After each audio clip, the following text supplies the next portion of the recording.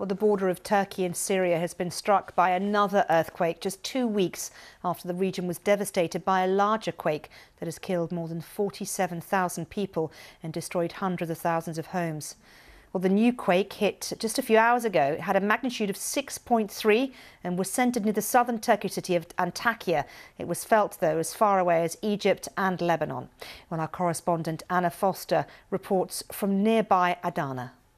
This was felt not just across southern Turkey, it was felt down into Lebanon as well and across Syria.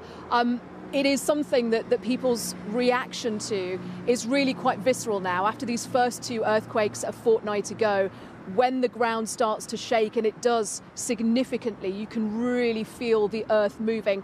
People get up and they move outside. I was in a relatively modern hotel lobby. We watched the chandeliers swinging, but you see that sense of fear in people's faces. They saw what happened here 2 weeks ago and they move immediately outside very quickly. There's a real nervousness. And of course, you could tell by the way the ground was shaking. We really felt it strongly here. So we knew that it was going to be a significant magnitude. Then, of course, everybody is straight onto their phones, their mobile phones, trying to find out what's happened, where the epicenter is, how strong the quake was, checking in on family and friends. I was on so many of my personal WhatsApp groups here in the Middle East with people asking how everybody was, checking that everybody was safe.